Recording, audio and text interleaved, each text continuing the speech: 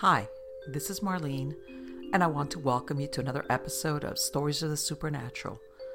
Whether you're watching a video or listening to a podcast, please like and subscribe to us so that you can get notification of when a new show is released. Links to videos or MP3 files can be found on MiamiGhostChronicles.com. Go to MarlenePardo.com for information on new book releases. I narrate several podcast series that can be found on major podcast platforms and can also be listened to via Alexa, Sonos, and other home systems. Look for Supernatural Storytime for scary storytelling, Nightshade Diary for classic horror and adventure stories, Stories of the Supernatural for interviews with different guests on the show. If you want to get noteworthy news about the paranormal world, true crime, conspiracy stories, and anything that is just plain weird, you can visit Strange Than Fiction Stories tab at MiamiGhostChronicles.com or find us on Blogspot. I want to thank you for being part of my audience, and I think you are all wonderful.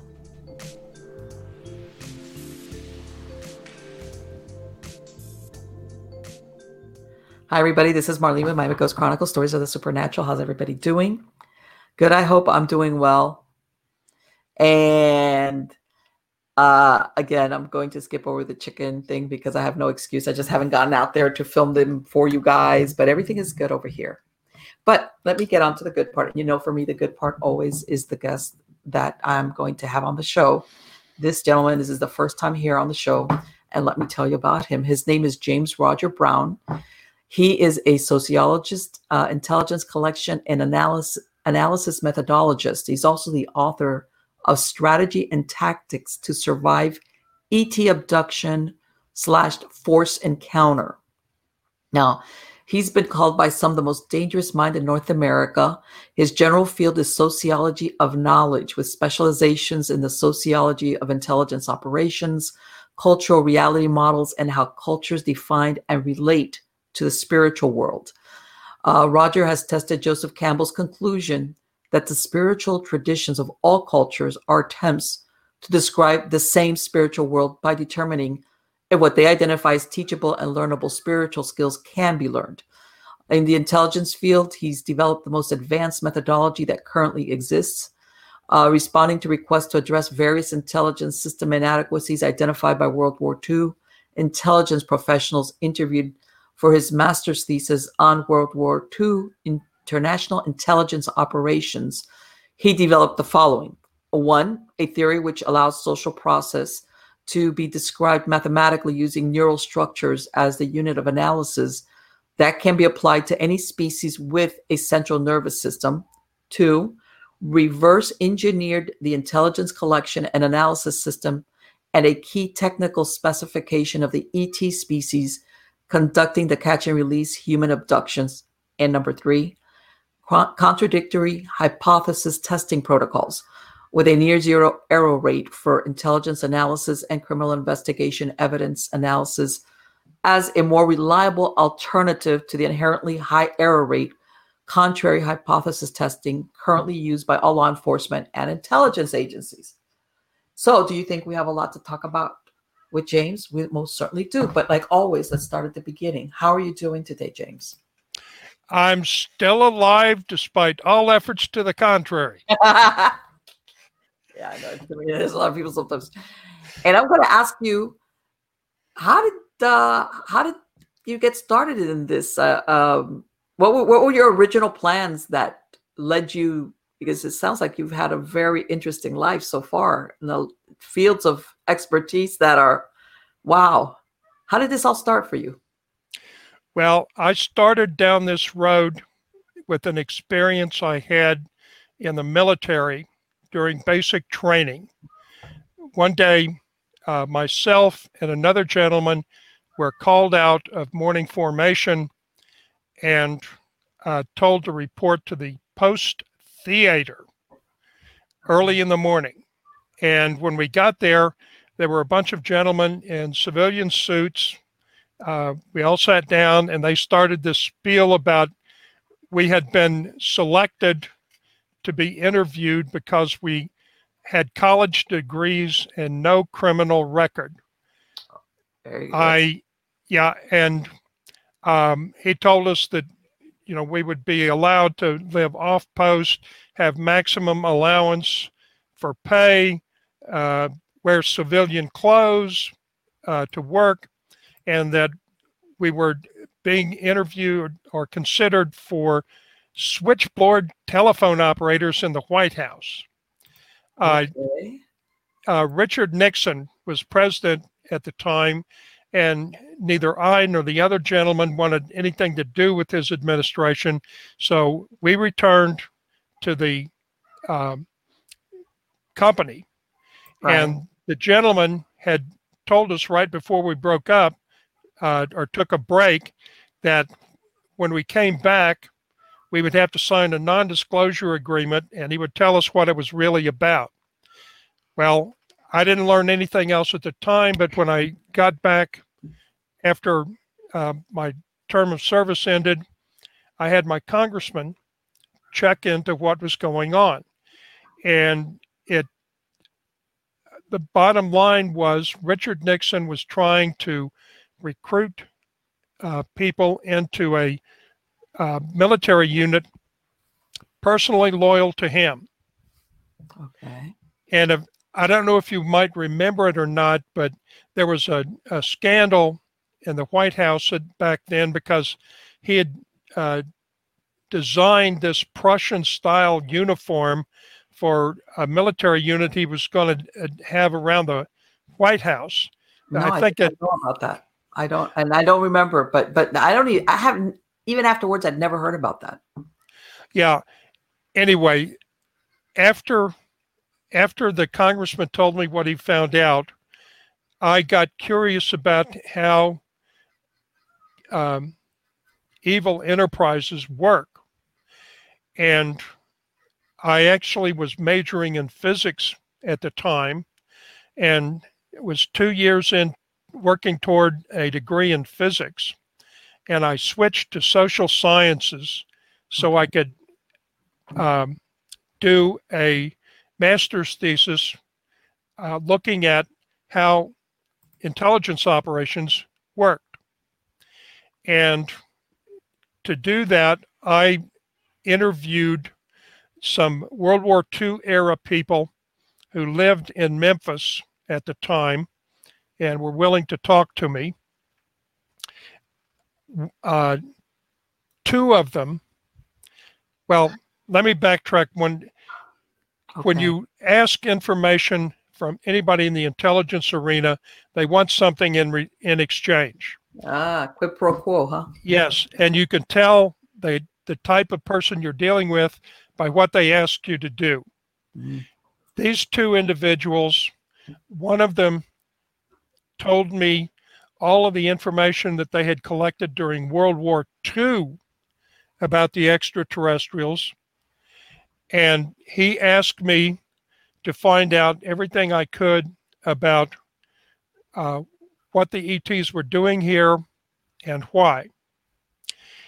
The other gentleman asked me to develop a science-based system of intelligence analysis to replace the political system because it wasn't working. The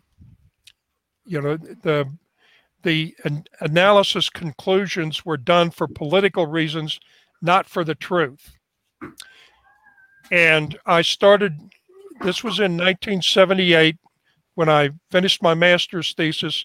I immediately started working on doing both of those. And it took me 12 years to solve all the problems. And when I finished, I realized that both problems had the same solution. And I solved it by reverse engineering what the Greys are doing with the catch and release abductions. They are doing intelligence collection. They map out the entire central nervous system of the individuals that they take. They record all of it, and they're a sample. And they keep re-examining the same individuals over time to monitor how they learn, what they learn, and all of the while they've got a massive equivalent of a computer somewhere with the entire skill base of each generation of humans that they've been applying this to. I don't know how far they go back, but they've probably got quite a backlog of skills, maybe even going back to the Middle Ages. So these are the people that say that they've had a history of abductions lifelong, Correct. sometimes starting in childhood. Correct. And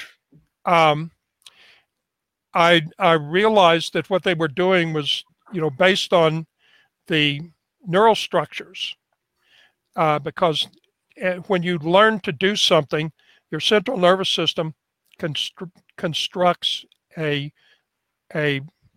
central nervous protocol, a series of connections that process the energy the same way. That's why you and I can speak and understand English, because every time somebody says carrot, your central nervous system processes that information in the same way, and you know what a carrot is. It has meaning. So when the neural structure is built, that is what establishes meaning. And one of the important insights I had is that I identified the technical specification for their neural scanning technology. And one of the people that I worked with in this area was William Pollack after he left the government. I don't know if you know who he is, but he designed and installed the security system for Area 51. Oh, wow. And he and I became good friends. And through a government program that he knew about, we actually tried to build a neural structure, a scanner, a non-destructive neural scanner, but we don't have the technology to do it, didn't have at the time, and still don't, as best I can determine. But if we were able to do that, we could be doing the same type of thing with every species of animal on the earth. Right. We would learn hundreds of times more information than we have now on other species. Right, because mostly we learn through observation at some point, and then of course testing. But I know what you're saying, that you could download. Yeah, we would be able to, understand the language of animals. How meaning was attributed to whatever sound they make. Exactly. We could do a lot, but we just don't have the technology yet to do that. But I've still pursued learning everything I could about, what the ETs were doing and why they're here.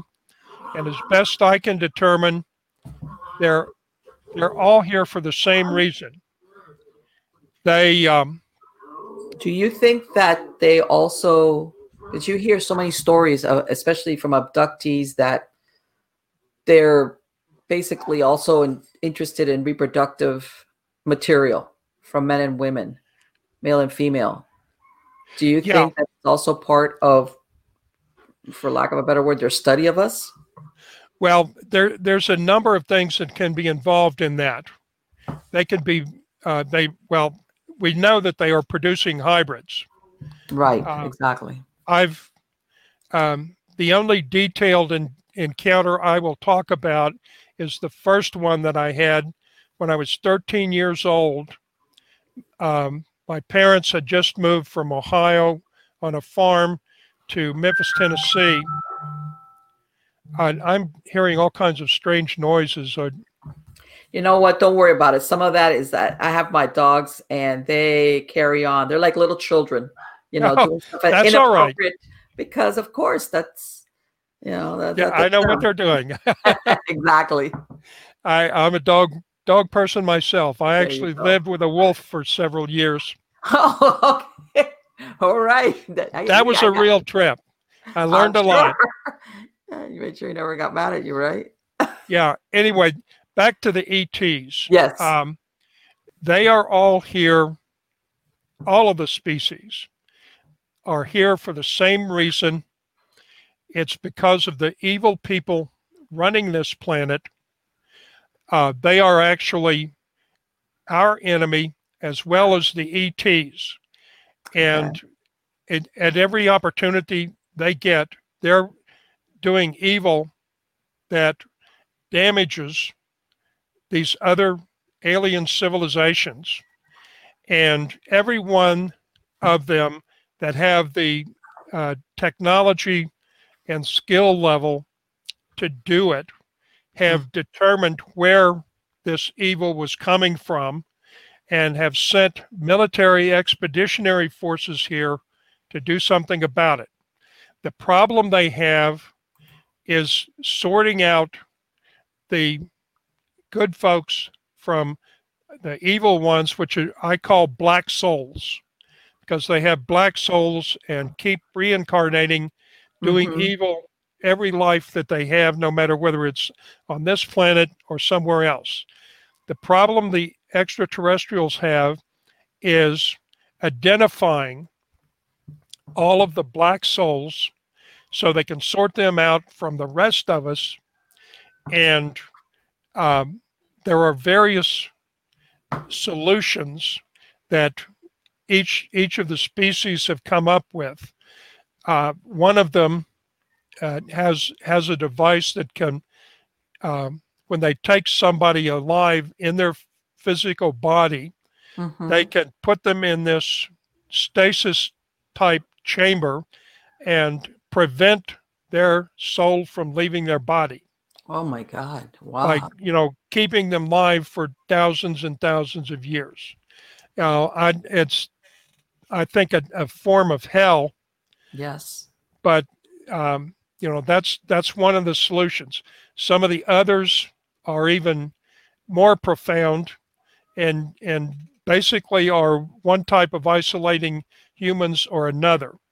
The grays are the ones that have the stasis chamber, and their plan for finishing the procedure, once they've pulled out all of these people after they've identified them, right. and they haven't identified them all yet, which is why nothing has happened. But once they've taken out all of the black souls, they have a special forces tactical unit that has machines that can run a wall of fire pole to pole around the entire Earth. And their plan is to sterilize the place so that another crew of black souls cannot develop here. Now, obviously, that's not in our interest. Yeah, I would say, boy, I'm looking at the title of your book, and that it's titled "Strategy and Tactics to Survive ET Abduction or Forced Encounter," and I'm thinking, aren't there people that get caught up or abducted that are not what they're looking for? Well, if they're not what they're looking for, they would probably only abduct them once. Okay. Now, there are levels of competence among these people, just like humans. Oh. And there was one incident where an abductee heard one of the grays that worked on the seizure team being criticized for grabbing the wrong person. Interesting. It wasn't the person that they were intending to scan. They had gone and gotten the wrong person. So there are various levels of competence, like I said. Right. In other words, they're not perfect. They're just like us. Right. They make mistakes. Going back to the encounter I had when I was 13, I was in bed, and about 1 or 2 o'clock in the morning, something woke me up. And I sat up in bed and I looked down at the foot of my bed, and there was this little short figure that I thought was my sister that had somehow gotten out of bed and wandered into my brother and I's bedroom. And I called out her name. And as soon as I did that, it was just like later on in the Star Trek TV series and movies, twinkle, twinkle, twinkle, twinkle, and it was gone. Mm-hmm. I realized later it was a little short gray. Wow. And, I'm fairly certain that I'm not an abductee. What I think is, for some reason, they've been following my life, maybe even from birth. I'm not sure what their interest is. I don't know, whether they did some enhanced engineering on me or not, but I do have some unusual genes. For example, I know from experience that I have a natural resistance to venom. Really? Really. A doctor told me once that I was in 1% of the population that had a natural resistance to venom. Because I was about to ask you, how did you find that out? I was bitten by a brown recluse spider. Oh! And the skin did not necrotize and slough off. And when that did not happen, that's when the doctor told me that I had a natural resistance to venom. And subsequently, it saved my life on 3 different occasions. One of the attempts to kill me was a triple lethal dose of venom extracted from a South American wasp nest. The paper that the wasp used to make their nest. Right. You can soak that in water apparently and extract a venom from it. I survived that, and I survived a snake bite from an unknown snake. I didn't see what it was that bit me. Okay. And, I went to the emergency room, but, this was like 2 or 3 hours after I was bitten before I got in. And, I wasn't in distress, so, and I couldn't tell them, what kind of snake it was. So they literally didn't know what to do to help me. But I survived that.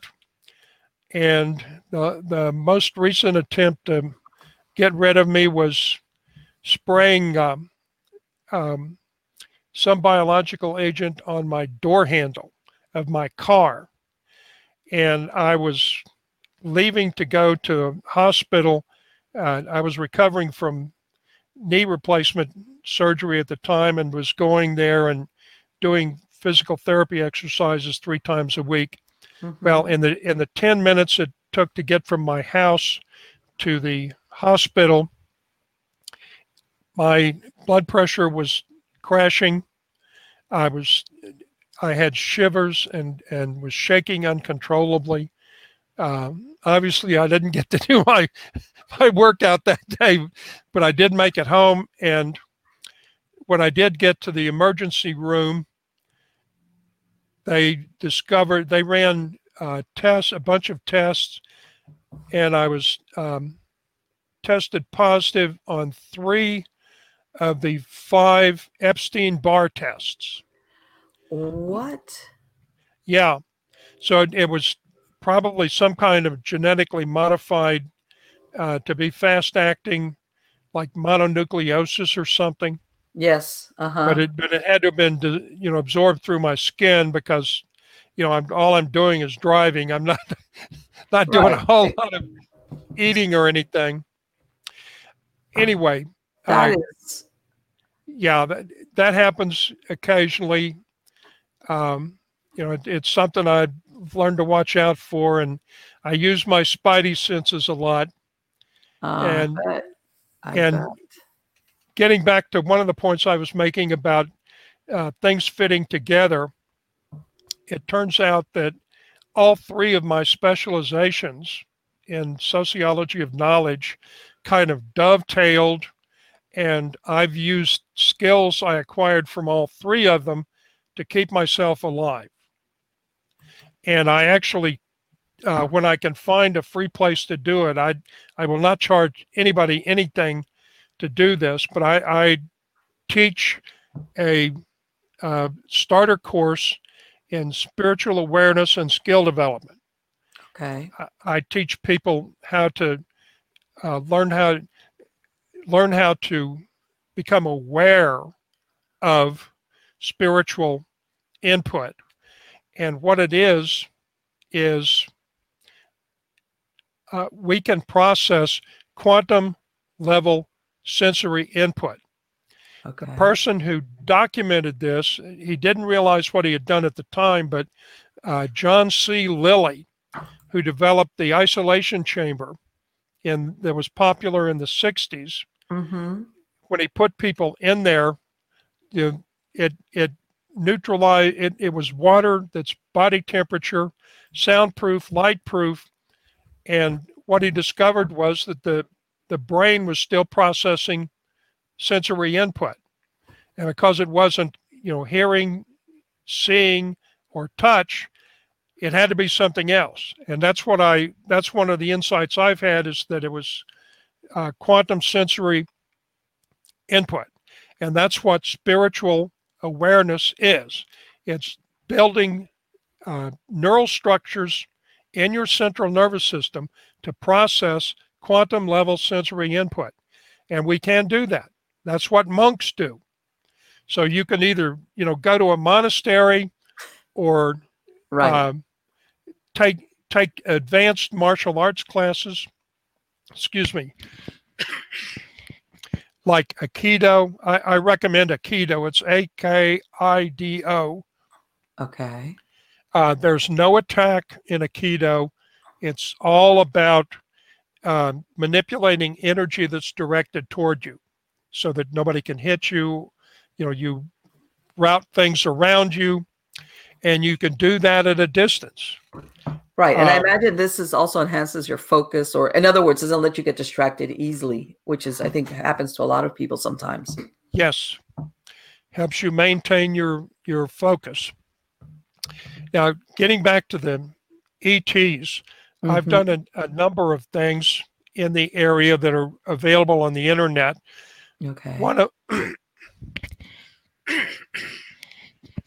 One of them I did for a European researcher who was investigating a problem of mutilated humans being dropped in a field, in the same field in England, and they were kidnapped all over Europe. And they ended up there? Yes. This species is probably not more technologically advanced than we are, and they're basically doing the same thing we would have to do to get the same information that the Greys are getting with their neural scanning technology. You can map the neural structures by making, the sections, thin sections, examining them under a microscope or something, and then, using a computer to assemble the series of images. And what this species is doing is they're removing the entire central nervous system from the body, plus some other organs. Oh my God. Yeah. And they do not, the autopsies have found that they do not use any kind of antibiotics, anesthesia. Oh.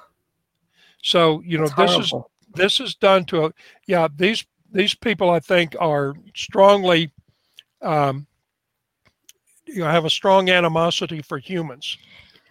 I was gonna say, there's no empathy, compassion, or nothing like that. And because I was about to ask you, I guess some of them are able to study us without killing us, but these sound like they have no problem to extract information or whatever it is that they want from us if we die in the process. Yeah, like I said, they're have a high level of hostility. I don't know what specifically offended them, but whatever it was, it must have been pretty bad. Mm-hmm. There are a number of other species that I can't tell you what they look like. One of them, I know what they look like.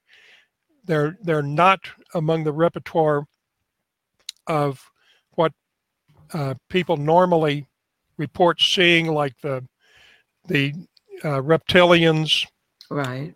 and the insectoids. Mm-hmm. These are this, I think, is probably the oldest civilization out there, and in excess of 3 billion years old, I would estimate. They do things almost entirely remotely. Okay. They only come here. I'm only aware of one instance where they actually came here to do something. And I actually ran across that investigating. I work in other areas, including in investigating and documenting organized crime in government agencies and programs. Mm-hmm. And I ran across them looking into one of the problems I found there. So that's how I know about them. And I use, you've heard of remote viewers. Yes, of course. That's not the most sophisticated way of getting around. I learned how to use quantum tunneling, Okay. and I learned that from Native American tradition. Okay. But you can collect information. Once you start building the neural structures for processing quantum level sensory input, you can get information from all kinds of places. And how it works, for example, somebody was talking to me about the pyramids being energy generators. Right. Well, what I did was say, okay, so this is a technology. Let me try and find the next level of application of the same technology. And the thing about it, once you focus on what you're looking for, you go immediately to it. Okay. And this was what I saw was on another planet, and it was just a tower. It wasn't a whole pyramid. It was just a tower, stone tower, Mm-hmm. that was pulling energy out of the core of the planet and broadcasting it out the top. And that was the next level of the technology that was used in the pyramids. And that's what you can learn to do. And some of the ETs, I think, can do this too. The Greys, for example, the type of employee that the abductees are encountering, these are technicians and science specialists. They're not military occupying force. That's somewhere else and hasn't been used yet. Do you think the Greys are biomechanical? All of the ones that I have information about were completely organic. Okay. And they can die. Mm-hmm. The little fella that I saw when I was 13, I later became aware was actually a friend. We had a friendship bond, and I felt when he died. Oh. He died of old age, and I felt the break in the connection. Okay. Now, and since I only have brief awareness of what was going on with that, I can't say much about what our relationship was, or why it existed, or what I was doing. All I know is that I'm not an abductee. I don't have any chips in me. Okay. That's one of the things I check for is foreign things being inserted into me, especially like in shots, Right. at the VA and things like that. You have to be careful about that because there's all kinds of evil enterprises afoot. Right. And, the bizarre stuff that is coming out about the vaccines, like being able to put a magnet on your arm Right. and I've have it heard of that. stick after the shot. There's a couple of possible explanations for that. Metallic nanobots being injected that are still being absorbed and distributed through your system, so they're still concentrated in your arm, which is why the magnet will stick. There's also a couple of other possibilities from DARPA research. Right. Let me ask you something real quick, James. Are all these different ETs, are they, it sounds like there's different ones. Are they all on the same page, or are some of them dislike each other? In other words, do they each have their own agenda, whether it's to hurt or to help us? Well, there are some of the ones here are parts of alliances, and others, like the oldest civilization I was talking about, they're here by themselves. Okay. They're operate by themselves. They've had bad experience with other species trying to steal their advanced technology. And, not all of them get along. Some of them, like I said, have formed alliances, but you have both types here. There are alliances, and I think there may be two strong alliances in the solar system now. And what the military capability, we're talking about millions of soldiers and intelligent machines of various species and manufacture that are in the solar system as required for collecting and analyzing intelligence and managing operations for an entire planet, Earth. And they, one of the things that William Pollack, that I learned from him, was he was told by a pair of forestry rangers, Forest Service rangers, that they were out on patrol and saw a UFO land in a clearing. Two little grays got out carrying this metal pod, which they proceeded to hide under a ledge that was pointed toward a city down in the valley below this mountain that they were on. Okay. And that was an intelligence collection pod. They were probably collecting signal intelligence, and with their technology level, they may actually have been able to pick up conversations on the street with that pod. Who knows what was in it. But that confirmed my suspicion that they have a worldwide technology installation pattern that collects daily intelligence. Another that they have are little globes, spheres, that there's a grid of them around the entire planet up in the atmosphere. And occasionally their shielding breaks down that conceals them, and they show up on Google Earth maps. I remember one that was pictured hanging over the Florida Panhandle. Really? But yeah, you can look at Google anomalies and see some of them.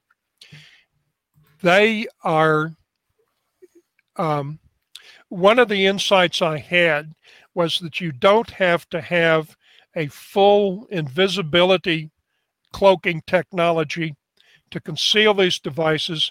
All you have to do is have technology that can neutralize the electromagnetic spectrum in the frequencies of our sensory system.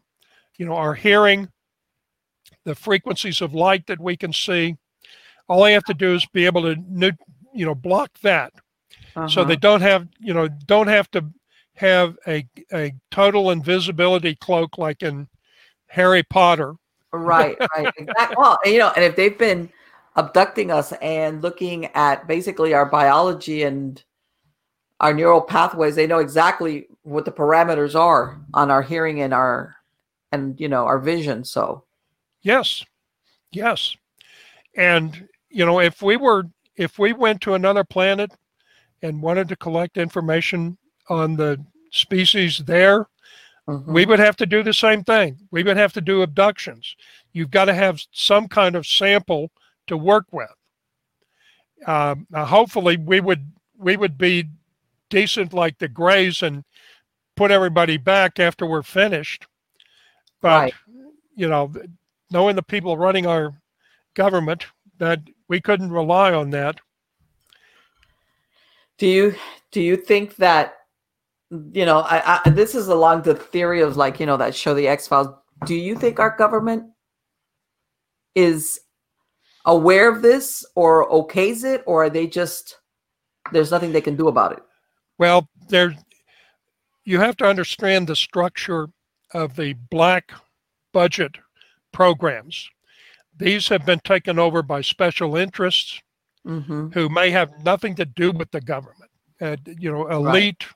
Elite, evil people, and there's no telling, what kind of technology they've reverse engineered and are using.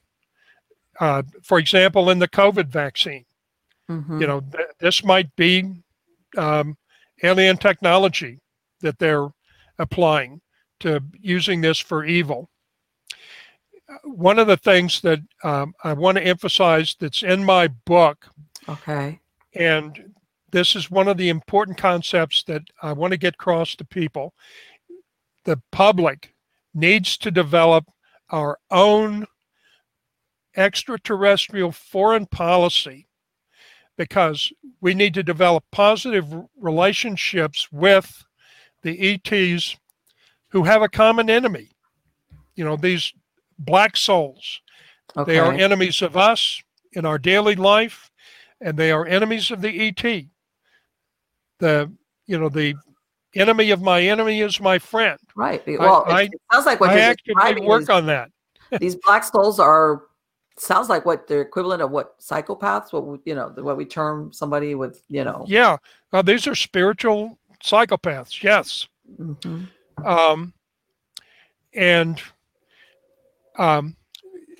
One of the important tools that I developed, and this is at the end of the book, everybody needs to get this and read it.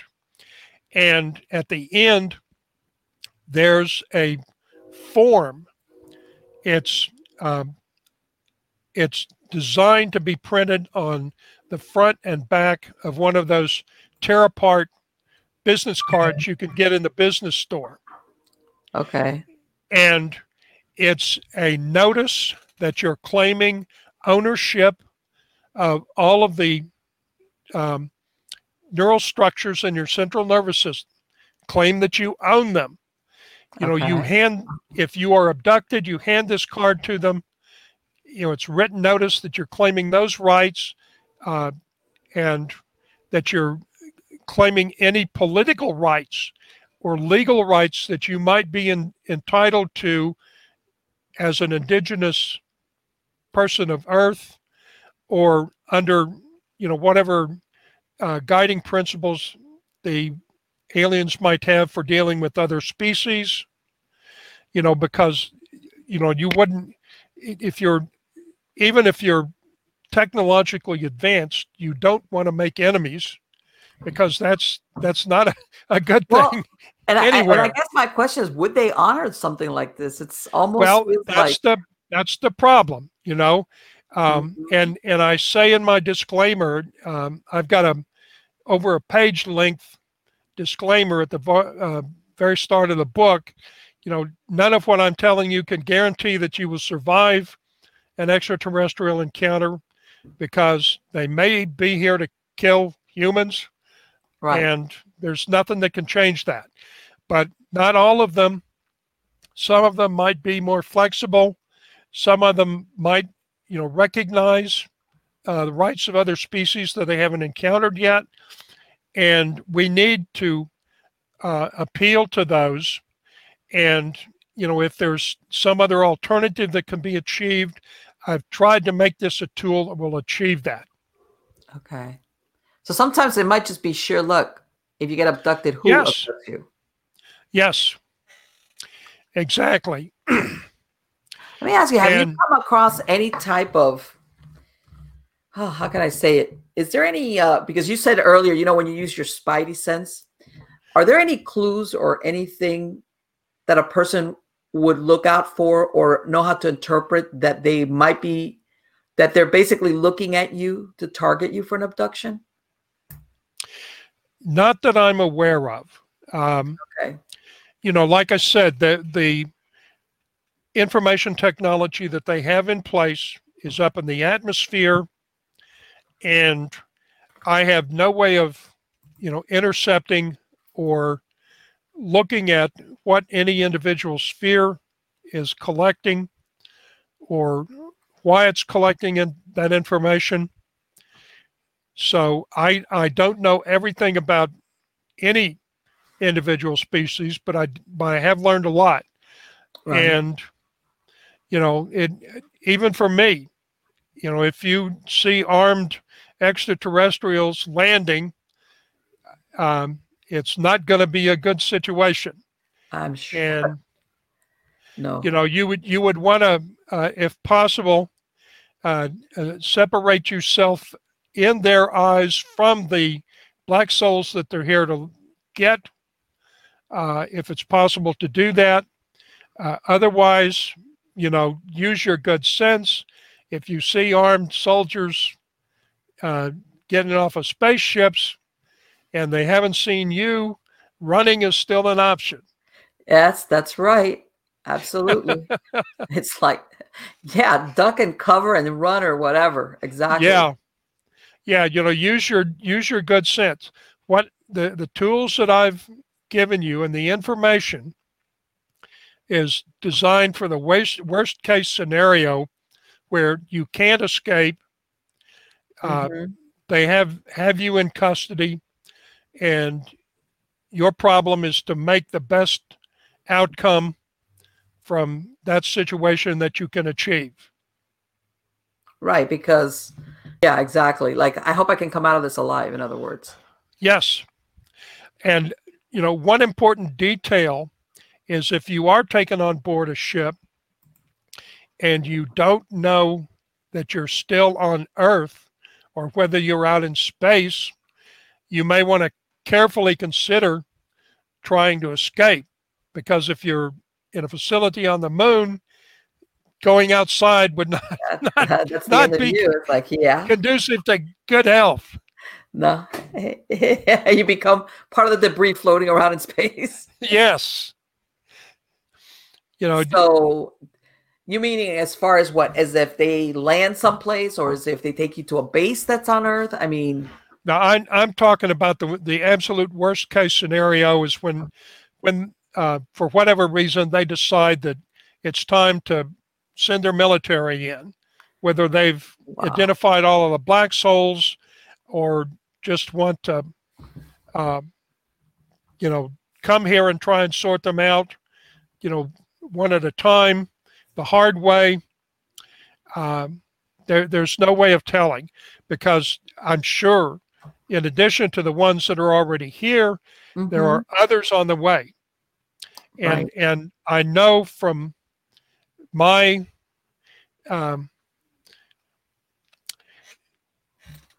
quantum tunneling that there's one that's coming here in a huge ship, and the others are afraid of them. Really? Now, really? That's a lot now, doesn't it? Yes. I don't know when they're going to get here, but it probably will be a tense day when they do. Yeah, we get caught in the middle of an Yeah. ET Yeah, battle. one of the things I cover in the book is the possibility that um, more than one ET species or alliance will decide to act at the same time, and there might even be fighting between the extraterrestrials over whose plan is going to get implemented. That's a strong possibility. Well, I think if something like that happens, that will definitely blow the lid off of the hush hush that they have around the UFO ET thing. Yes. Oh, one of the things I was going to cover in the economic opportunities, Mm-hmm. and it answers the question you asked about what the government is doing. There Mm-hmm. is one classified operation that is an exchange of industrial capacity for weapons technology. And the way it works is the government comes up with some weapon technology that they want to develop that currently doesn't exist. They estimate how much in resources and money it would cost, and they trade that equivalent of industrial capacity to the ETs for, ET toilet paper, light bulbs, whatever, Right, mundane right. stuff. People don't realize it, but even if the ETs can travel a million light years for a penny, that still costs money to travel a long way. Mm-hmm. And if you're maintaining, thousands of troops and thousands of machines, that's parts and stuff, and it it would be easier to get at least some of it from local sources.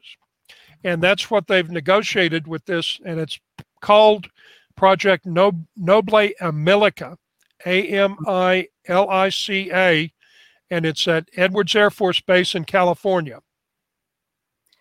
So basically, because I've heard the theory, some people say, well, their interest is not so much as with us as with something that they can get from the earth. But what you're saying is not Well, necessarily, it's that just they're just using it because they need to supplement their whatever it is that well, they like take I to said, maintain themselves.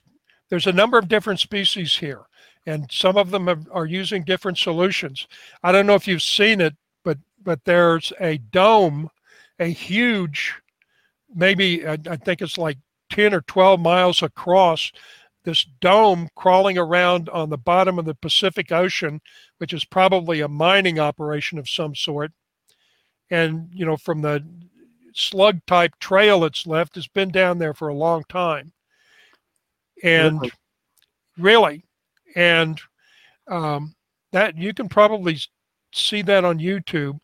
Okay. Um,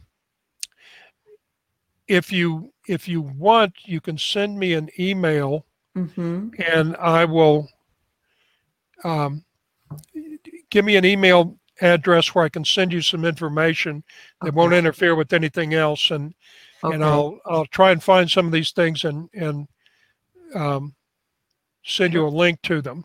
Absolutely. Because Going, I've always heard of that, despite that there's a lot of that the ocean is a great cover, in other words, as far as bases and things like that of that nature. yeah, I forgot to mention the things that one of the two individuals that I interviewed for my master's thesis told me about what they'd learned from World War II. 3 to 5 times a month, a UFO would enter the North Pole, fly down the middle of the Pacific Ocean, and they would lose track of it heading to the South Pole. So they figured that there was a base down there, and 3 to 5 times a month was probably some kind of supply run. So Okay. they probably, one of them at least, has manufacturing facilities elsewhere in the solar system, in addition to, or in addition to the Noble Amilica facility. Okay. And he also told me that when the first bombing runs were executed against Germany, Mm-hmm. they were using compass headings. And all of the bombing runs, when they dropped the bombs where they thought they would be over a city, were 3 degrees off. Ah. And what they determined, I don't know how they did it, and I don't know if they sent an expedition, but somehow they discovered that there was an alien facility built underground in the vicinity of where the magnetic North Pole was at the time. I was going to say the magnetic pull that yeah, as a matter of fact. Yeah.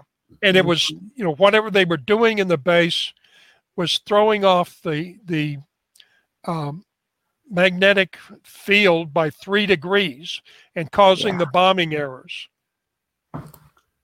Somebody was pulling out their hair trying to figure that one out for a while, huh? I would imagine. And, that's basically all that he told me. I don't know if he knew anything else or not, but, when I first started working on this, the 12 years that it took me to get to a point where I could actually do something and understand what was going on, for the first 7 years,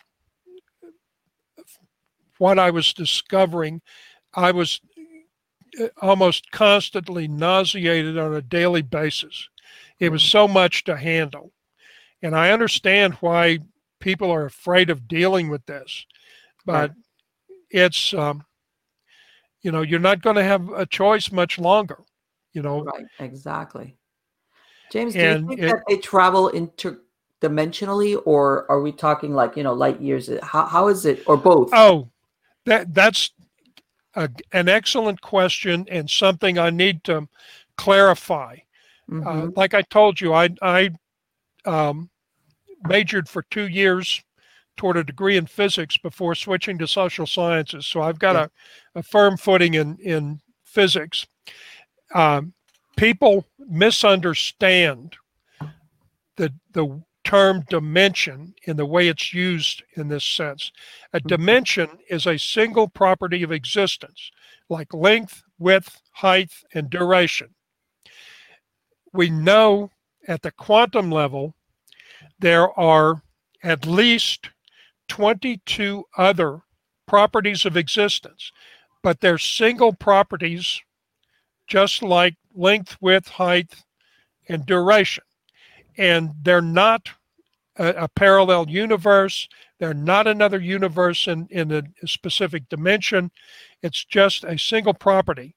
And in my book, the holographic paradigm theory of the structure and function of social processes, which is all of the information I reverse engineered from the ETs, the mathematics and science behind using neural structures as a unit of analysis.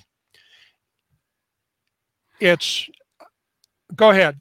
No. Because, you always hear that the reason why sometimes they can't, when we've tracked sometimes what UFOs, that they all of a sudden they disappear, that is how they're disappearing, like that they can't be tracked because basically they're, I don't know if you want to call them a portal or a rip or something, and they're moving into another dimension, or like you said, outside of, whatever type of mechanical instruments that we have as far as that would be able to follow them. Right. They might be there. We're not aware. Just can't detect them. Right, exactly. It is possible to get around. I have several unusual experiences that are based on naturally occurring phenomena. I don't know if it's ever happened to you, but sometimes there will be like a lightning type distortion in your visual field that has a rainbow type effect around it. Yes. The eye doctors tell you that's a malfunction in your brain, in the visual processing center. But I think that's wrong.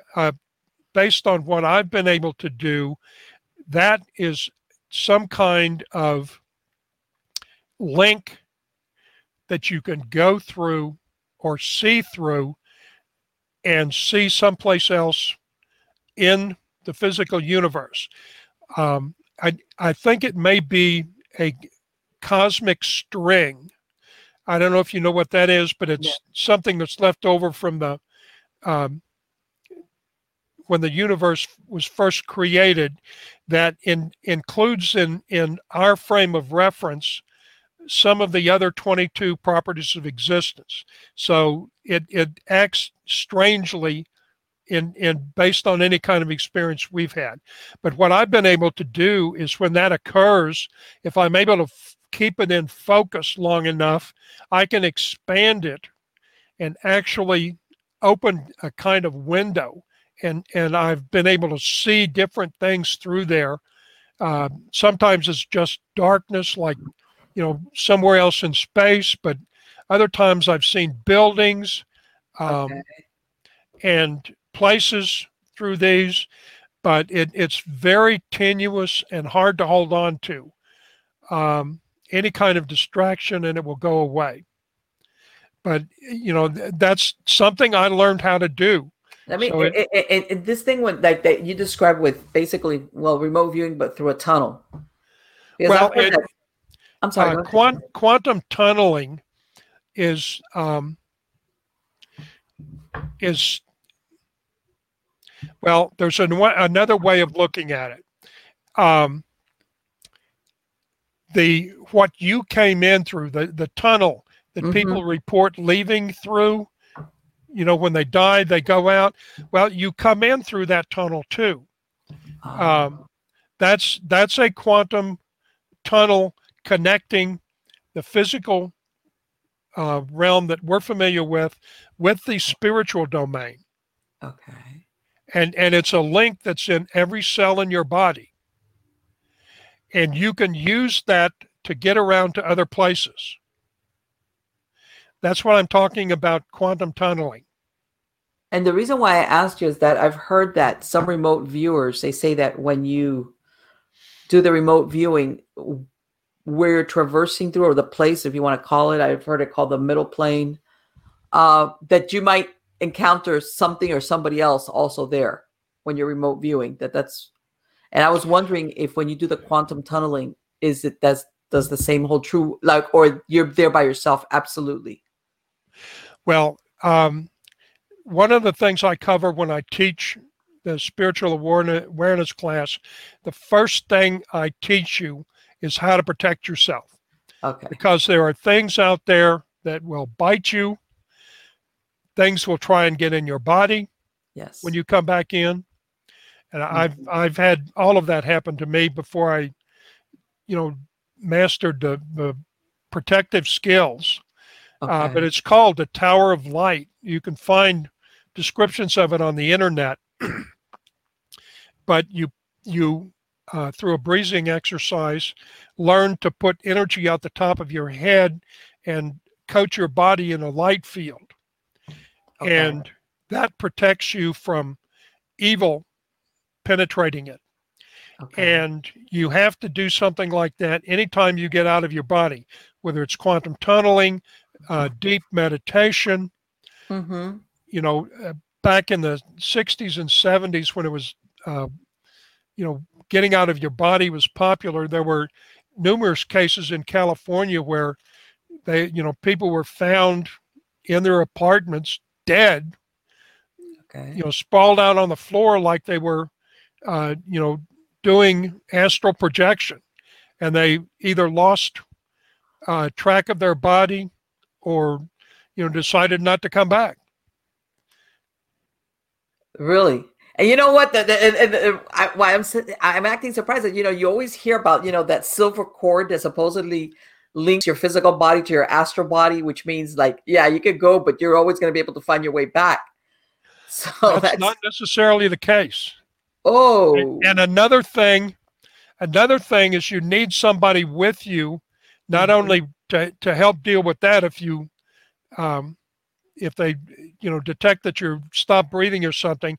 Right. One of the things you can do is forget to breathe. And it's good to have somebody else with you watching your body. Okay. And, if things start going wrong, they can either call the paramedics or remind you to breathe or tell you to come back. shake you, whatever, like Yeah, slap you on the whatever's face. needed. Yeah, of course, of course. Yeah, and you know what? And the thing is, I know that there's a lot of people out there that they do all of this, like you said, whether it's because they guided meditation, whatever you want to, all by themselves. Yeah, I don't recommend that. Interesting. You know, I've known people who do that, and you know, certainly an advanced Buddhist monk might be able to do that reliably, but you know, just people learning how to do it, you really need to have a buddy to watch over you, you know, and you can take turns, you know, have somebody else who's interested in exploring too and needs a partner. Right. You can work together. And I've actually um, not only done that, I've on occasion, when I was trying to stop an evil enterprise, I've actually co-projected out with another person. Really interesting. Really. That's a But neat trick. Let me tell you that. But that, have you ever done it? I mean, how many people have you been able to do it? Just two, three, or? Well, you know, it's a matter of trust. You have to be able to. It has to be somebody that you can trust with, not talking about what you're doing. Yeah, yeah, I could see sometimes that could be a problem. You know, I've done paired operations with maybe 6 or 7 different people. Okay. But under all but one of those, there was a third person present, you know, as a safety. Okay. Okay. But the one was an emergency situation where some evil people were going to crash a passenger plane by spreading a crack that was in the fuselage. And yeah, I went and did one thing as a distraction.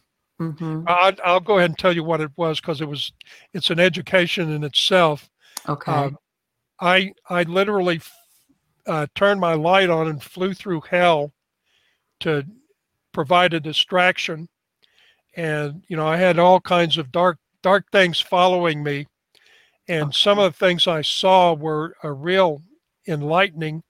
One of the places I went through was it looked like a giant cavern, and hanging down from the ceiling were these little cocoons, like a butterfly cocoon or something. And inside each one of them was a soul, and it was an illusion. It was an illusionary world created inside this little pod, and they literally didn't even know they were in hell. Wow. This is something along out of the Matrix movie. Oh, yeah. But, you know, what we were doing did work. The plane didn't crash, and the person we were trying to protect did make it back. So that worked. So, but it's not something I do every day. But okay, so basically what you're saying is whoever was going to do this to the plane was some type of demonic entity then? Okay. Yes. Okay, now I understand. So yeah, I you were a decoy. Yeah, I was a decoy. Uh-huh. Interesting. So how did you get out of that? I mean, and I'm serious because I'm thinking when I finished distraction, I came back to my body. Okay. And what happens, James? Do any of these things, like, what is it? Once you pull back into your body, that's it. They can't come into this physical world, or well, if you've got the light field around your body, no. Mm-hmm. Before I learned how to do that, to put that protective layer around me, I did have something come in once, and I had to have help getting it out. What happened? If you're at liberty to say. What came in? It looked like a body type figure, but it was made out of lightning, electricity, and it came back in my body with me and lodged in my right hand, and my right hand would act on its own. You know, it would do things I had no control over. Wow. And that did you immediately know that something had come back in? Or? Oh yeah, I was aware of it when it happened. When I came back in my body, I knew that something came in with me. I saw it. You know, I saw it come back in with me. Okay. That must have been quite an experience. Oh, it was. Scared the crap out of me. Yeah, and I understand very well why you're saying that people that are on practice, they have to be really, really careful when they do anything like a meditation or if they attempt remote viewing or anything like that, because they could just encounter things that they're just not prepared. Yeah. You need a buddy system. That is so interesting. Wow. James, I want to thank you so much for coming today. This has been talk about like I gotta think a lot about these things what he just said. Okay. Because there's so many theories out there, and for once they're kind of like admitting a little bit as far as, if you want to call it an admission about UFOs. They won't even say ETs, they'll just keep saying UFOs. And everybody's thinking or hoping that soon there's going to be a full disclosure exactly of what is known, but somehow I doubt that that's going to happen. Or what if anything is ever talked about or officially disclosed, it's going to be very superficial. Well, somebody should have written a book that I released last December, 70 years ago. The government should have put this out. Okay. And something like this. And about the book, it's available. You can go to my website, www.thesociologycenter.com, and go to the shopping cart page. Now, I have an advisory on there to only order one book at a time, because I used to sell both print and ebook editions. But after COVID hit, I got concerned about, it may be COVID free when it leaves here, but there's no guarantee that it would be COVID free when I got somewhere. Sure, of course, it gets handled. So I switched over to just ebooks. Okay. And I use PayPal to handle the payments, and they will not do multiple ebook downloads at the same time. So you have to order one book at a time, download it, and if you want another book, go back and order it and download it. I've got it set up so that after your payment is confirmed, it will take you to a website, to a place where you can download the book. And I'm going to have, by the way, a link to your website on the credits of the show. But anyway, I'm glad you mentioned it for the podcast listeners, so that they're aware of it, so that they could follow up and go directly to your website. And I've been on there, and you've got so much information on there, a lot of information on there. Yeah. The other area that I have done a lot of work in is organized crime in the child protection, mental health, and social work systems. I actually wrote a congressional evidence book on that. Yeah, for Congressman Joe Baca in 2004. And, strangely enough, it's further proof that nobody in government is actually interested in the truth. Nobody shut down the organized crime. Also, when you send me the email link to send you some information, I'll send you a review copy of the holographic paradigm theory. Yes, I would love that. That will be, I think, insightful for you too. God be with you and all of your listeners, and thank you for having me on. On the contrary, it was my pleasure. Take care. I always do. Yeah, I bet you do. Thank you. Take care. Bye-bye, James. Bye.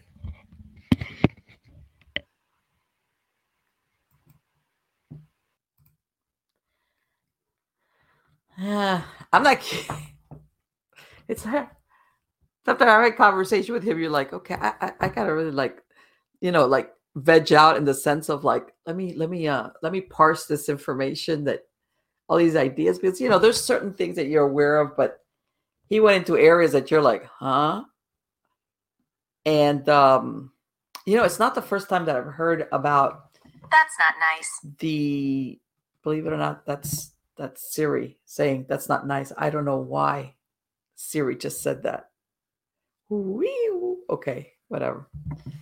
But about as far as the thing of people doing meditations and things like that, and that sometimes their experiences that they've had very unpleasant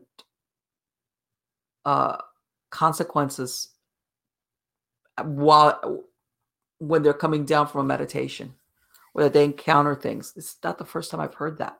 And, you always think of the meditation as something relaxing and something to help you focus and de-stress and, get your thoughts in order. But I think a lot of people don't realize that it's just not your mind. It's your astral body that goes somewhere.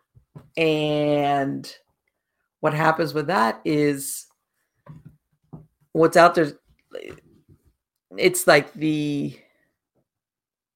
not the physical body. It's your astral body. And a lot of people say, well, and I'm going to use, because Hollywood sometimes, gives the best examples. I'm sure most people are familiar with the movie The Matrix.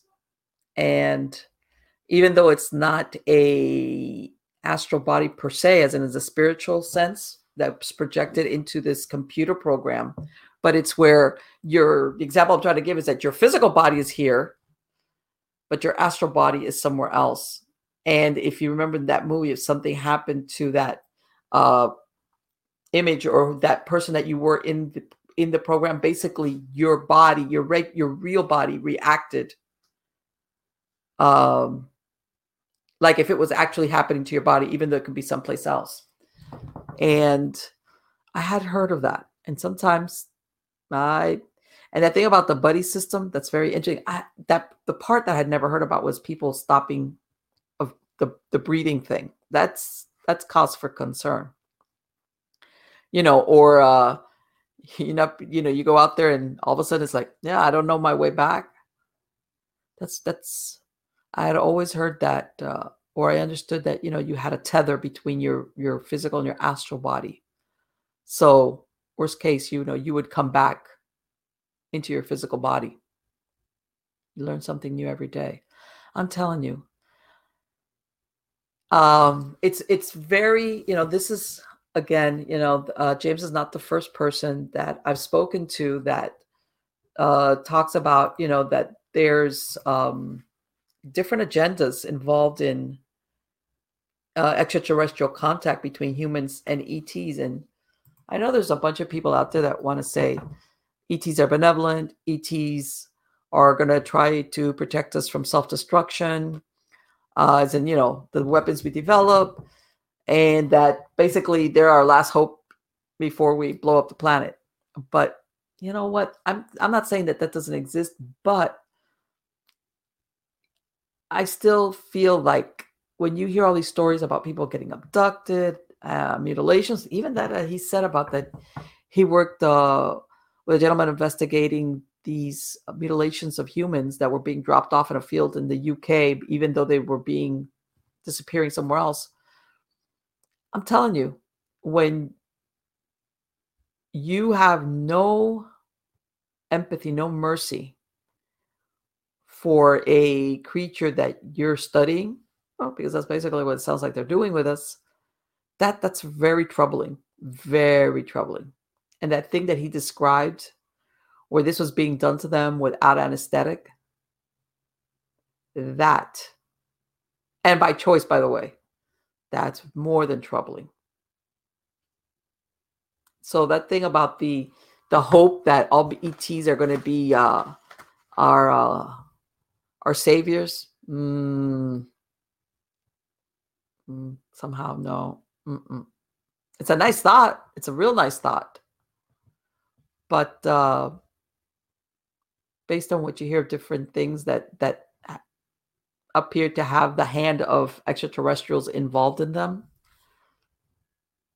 there's a lot of things that don't bode well for them. Or maybe the hope will be is that there are some there that are like not like that, and maybe watching our backs. You hope. I mean, there's a lot of questions, and I was not kidding. I'm hoping. I mean, I've heard that we're on the cusp of some big disclosure from the government about extraterrestrials and or UFOs. Maybe if they don't go into the ET, at least they'll disclose something about as far as UFOs, which is unidentified flying objects, which, you know, they really haven't even ever admitted they're from another world because it's always that question mark. But yeah, I'm hoping that's going to happen soon. As far as how truthful it is or how complete it is, I'm not. I'm prepared that we're going to get like just enough to people go, oh, wow. And then when they really start, when they really start listening to what was said, they say, man, that's a lot of words, but it really doesn't tell us much. And I think that's what's going to happen. Yeah, that's what's going to happen. Hopefully, yeah, we're going to have some type of, that'll be the thing for 2021. I'm telling you, why not? After 2020, 2021, we're good to go. Something that'll really knock us out of our shoes.